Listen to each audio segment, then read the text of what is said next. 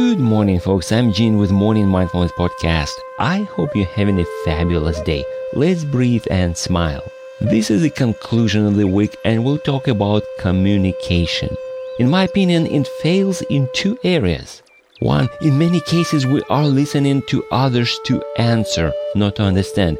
Two, we enter conversation with some preconceived ideas. We see things through the prism of our own experience, and we don't bother to ask what the other person means. Let me give you a very simple example. Let's say a person says, "My son will be walking to school this morning." Simple, right? But what does it really mean? Is it just a good weather and he wants to walk? Did the car break down? Did that person just move to a new house close to school? Or did his son start going to another school that is very close to his house? Or perhaps this is some kind of a Walking for Peace campaign. Does he usually go to school in the mornings?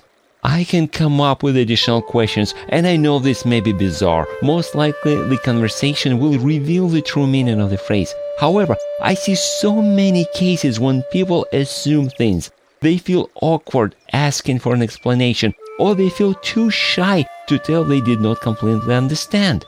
We often simply don't hear parts of the conversation because our brain will tune out since we think we already know that part. This may lead to a total disaster in relationships. So, when talking, try to understand, ask to clarify, repeat back what you heard to make sure you heard it right. Don't assume, because you, my friend, can be totally wrong. And so am I.